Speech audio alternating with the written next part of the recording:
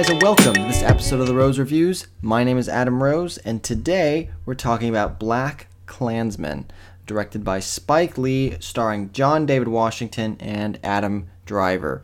Now, the title alone, well, if you haven't heard about this film, you're probably kind of confused. This is a true story film directed by Spike about Ron Stallworth, who was an African-American police officer, the first in Colorado, and this was I believe, in the 70s, and he infiltrates the KKK in Colorado through the telephone, talking to them on the phone. And then Adam Driver goes in as Ron Stallworth as the individual, obviously, because John David Washington's character can't meet them in person, given the fact that he is black, and Adam Driver is not. And so they have this dual identity thing to infiltrate the KKK. This is an interesting film. It's an interesting film. It's an interesting true story at that. And, I was really interested in it. I watched the trailer and I had heard really good things about it, reviews, so I was very excited for this. And I think the biggest mistake, I'm gonna tell you guys right now, the biggest mistake for me, I believe, was I thought this was a dark comedy take at this film. This subject matter. I thought that's what this film was, based off of the trailers and just based off of what I was getting, the vibe. That's what I thought this film was. And so that was my expectation. And I gotta say, coming out of it, that's not what this film is. It is funny. There are funny moments because of how ridiculous some of these KKK members are. And the interplay between John David Washington's character and Adam Driver's character, there are funny moments. That's for sure. But this is definitely not a comedy. This is much more of a drama. And for me, that tone did not always work. I am in the most minority of opinions for this film. Majority of critics and people really, really enjoy this film. And for me, I can appreciate this film. I just didn't really connect with it or like it personally. And I think Spike Lee, of course, being the director, I like a lot of his films. I'm a Spike Lee fan. I like a lot of his films. Malcolm X is one of my favorite films. But in this one, what I felt like happened, and it wasn't the writing or the acting, I thought all of that actually was really great. It just was the tone for me was just very confusing, and that may be what he was going for, I don't know, but I just didn't know how to feel. And also some of the visuals, sometimes the way he uses the camera.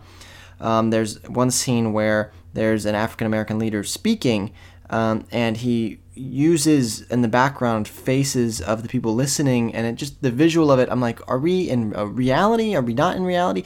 There are just things that he does and makes stylistic choices throughout the film, and he does something at the very end that just takes me out of it. I get what he's saying in the film, and I appreciate the message. I do, and I am for the message that he's saying. However, I felt like it was confusing to me. I didn't necessarily know how to feel about what I was watching and what he wanted out of me. And the film to me was a little bit all over the place. There were moments where I was very into it, but there were also pacing issues for me as well.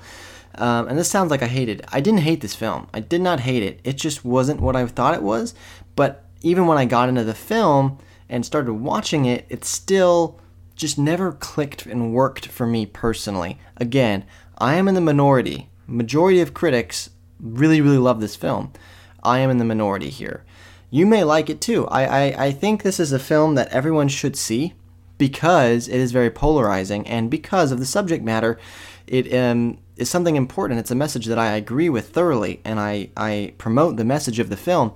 However, the film just didn't work for me.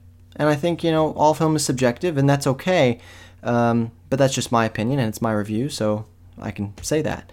But I think John David Washington's performance was outstanding. He is, of course, Denzel Washington's son, but he does a great job here, playing a very tough character, very subdued at times, and does a very good job with that. Adam Driver is I think one of the best actors working today, and again, gives a stellar performance here. And there's a great supporting cast besides those two in the film as well. I gotta say, Topher Grace's character, he plays the leader of the KKK, and boy, man, he has some stuff that he has to say and do that I just, as an actor, I can appreciate so much, because, man, that would be tough. It would be tough to do, and he does a great job with it. So overall, there are great performances here, and there are great moments in this film, but overall, it just didn't work for me. It may work for you. So on a scale of 0 to 5, 0 being no roses, 5 being full-blown roses, I can't get this film thing. I am struggling with a score on this one. I got to go with what my feeling is, okay? So my feeling on the film is probably a 2.5 out of 5. I can't even get it fresh.